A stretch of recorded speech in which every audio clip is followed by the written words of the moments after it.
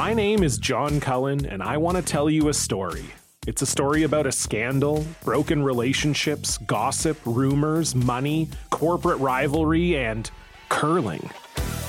It's the story of Broomgate, how a single broom, yes, a broom, turned friends into foes and almost killed the 500-year-old sport of curling. It was a year I'd like to forget.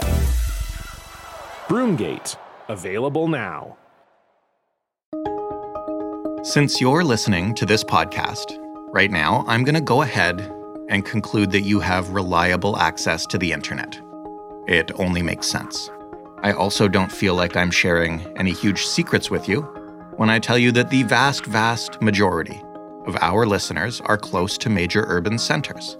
First of all, there's just more people there. And second, it's a lot easier to access the internet in major cities.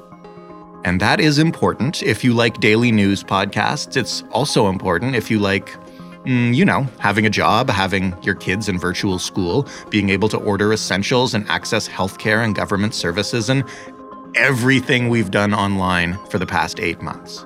And in rural Canada, that is just a huge problem. And when we talk about access to the internet in rural Canada, I think most people imagine the far reaches of northern Ontario, or the forests and mountains of British Columbia, or the far, far north of places like Iqaluit. And connection is obviously an issue in those places, but we're also talking about just drive an hour outside of Toronto and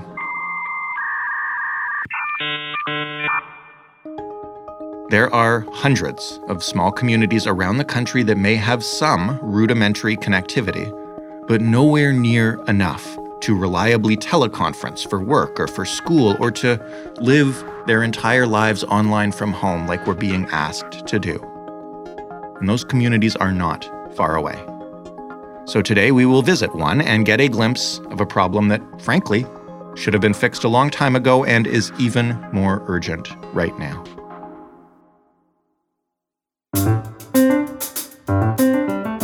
I'm Jordan Heath Rawlings. This is The Big Story. Melanie Hennessy is a journalist at the Georgetown Independent Free Press in Ontario. Hello, Melanie. Hello, Jordan. Can you maybe just start by giving us a sense, especially for listeners outside Ontario in the GTA, of where Georgetown and Halton Hills are in relation to Toronto? For sure. So Halton Region is just west of Toronto and Mississauga.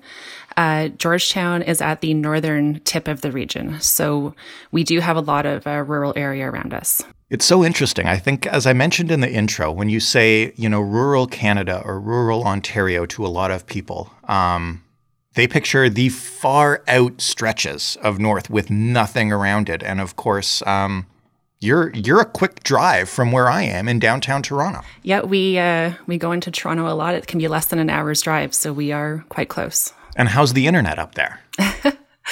Well, mine's okay at the moment, but I know a lot of people around me, they are still struggling to have any kind of decent service. And just with everyone working from home now, it's particularly crucial that we get this sorted out. So when you say we get this sorted out, how long has this been going on? You've covered this a bunch. Yes, I have. I was looking back through my stories. I have been writing about this for about 15 years now. 15 years? Yeah, it was about 15 years ago. I wrote about a Milton councillor taking a horse and buggy down to Queen's Park with a petition about this to illustrate how behind we are out here in Halton, and we're so close to Toronto. So, when you say how far behind, can you give a sense of what is the internet connection like? Are we talking about Wi-Fi? What do people have out there? So some people have what's called line of sight service. So some people are using satellite dishes to get their internet out here. Some people are paying to build large towers, thousands of dollars, to get service to their rural properties. Some people do have Wi-Fi, but they say it's very slow and unreliable. Tell me some of the stories you've heard, since we all began working from home and now schooling from home too. Yes, for sure. I have talked to some families around here where their children could not take part in Google Classroom events, or they could barely do their schooling period just due to lack of reliable service. counselors who have to phone in for their meetings because they can't actually join the meeting on their computer. And yeah, people who are having to resort to going back into the office, even at a time like this, because they can't connect at home. What is the problem? Is it just there's no infrastructure? The signals don't reach that far? Like, what's actually at the root of it? There's actually a few things at play here. So it is a lack of infrastructure out into the countryside, for sure. But we don't seem to have a lot of towers in this area to broadcast service for cell phone or Wi-Fi. So people are dropping their signal, dropping their calls, and just unable to connect on the internet. Whose responsibility is that?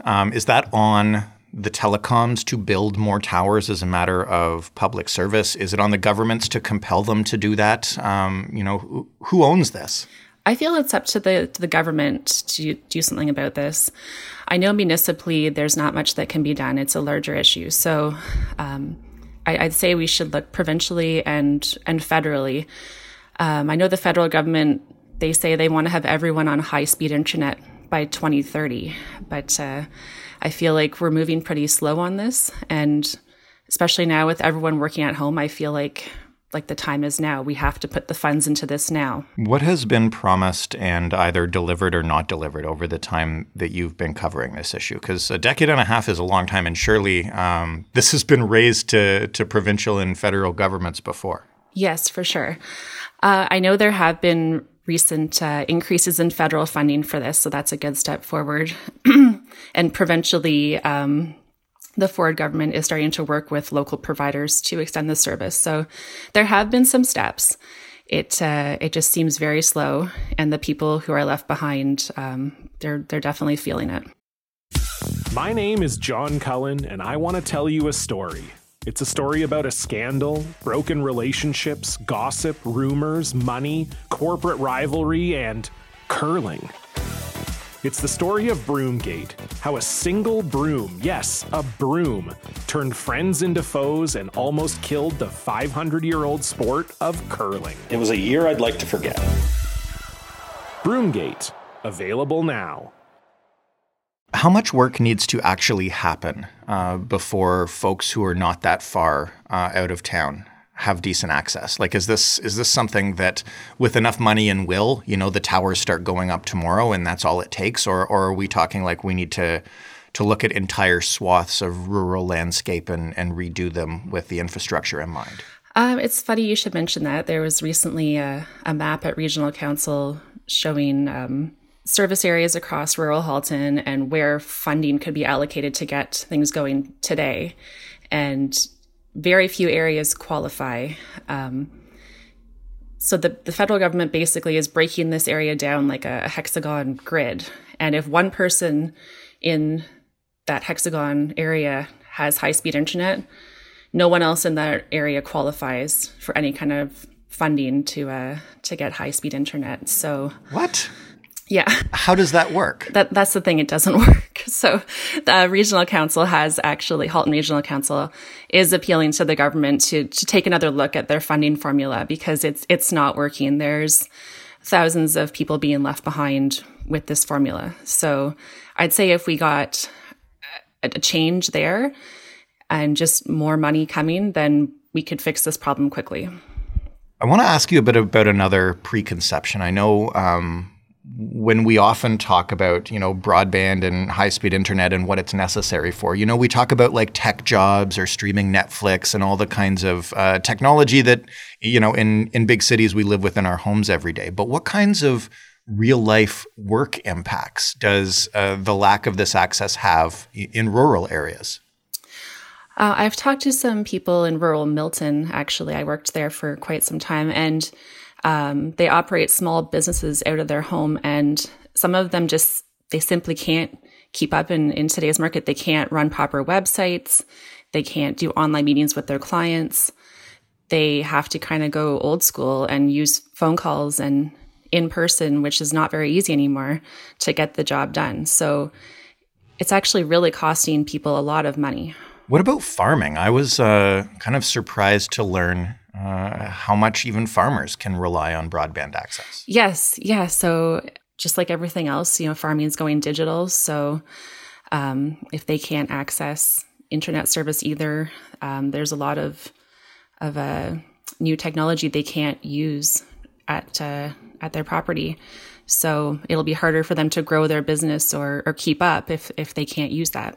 What kinds of things are being done in the meantime now by people just trying to figure out solutions? In the States, we saw folks without internet at home, like sitting in parking lots of big box stores or coffee shops to use that internet. Is that going on out there? Yes. Yes, people do that. And in fact, I have done that myself when my internet's been out at my home. So people do resort to that. They will hotspot off their phones, which can get quite costly.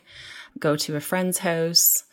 Like I said, go into their office, even though it's, discouraged right now to do so. But some people have no choice. You guys aren't alone either. Can you give me a sense of how many communities in Canada are dealing with this problem or how common this is? Because again, I think we assume it means way out in the middle of nowhere, but like you're next door.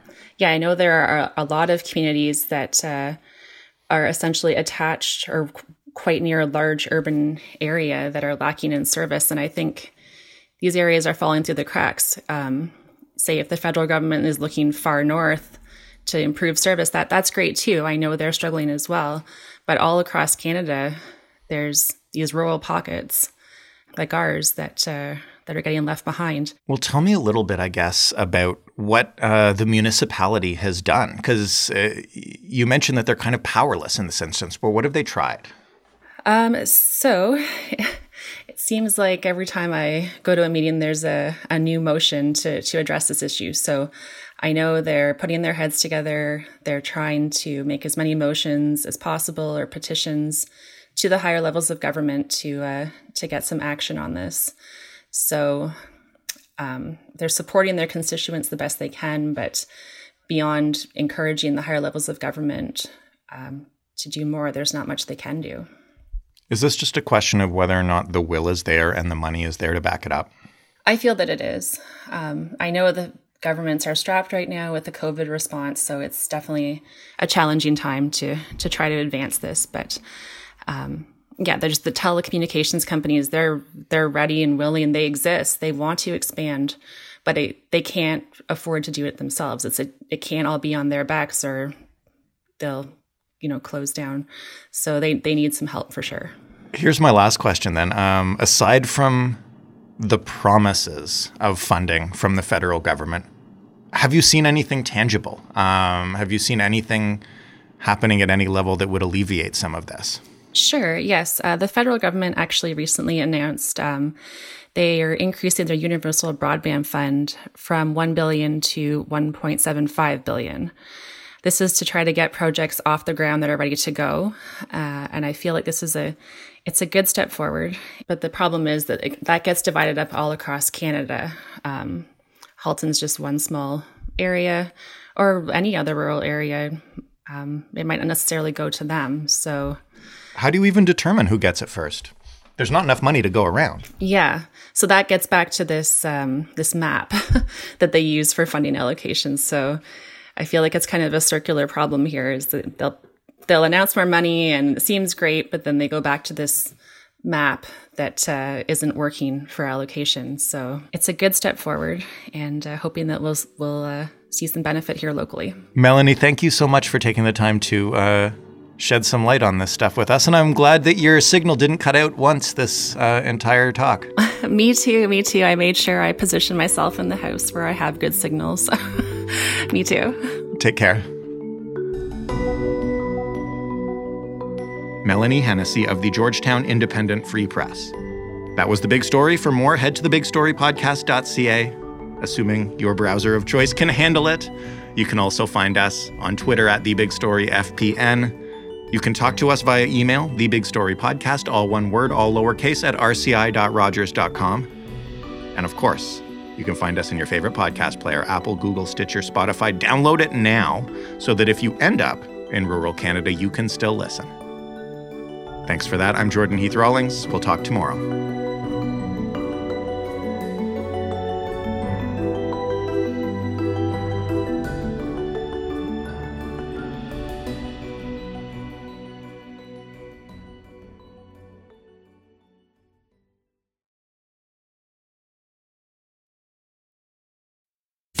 My name is John Cullen, and I want to tell you a story. It's a story about a scandal, broken relationships, gossip, rumors, money, corporate rivalry, and curling.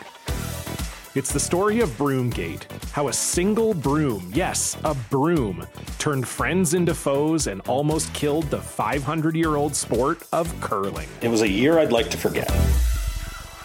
Broomgate, available now.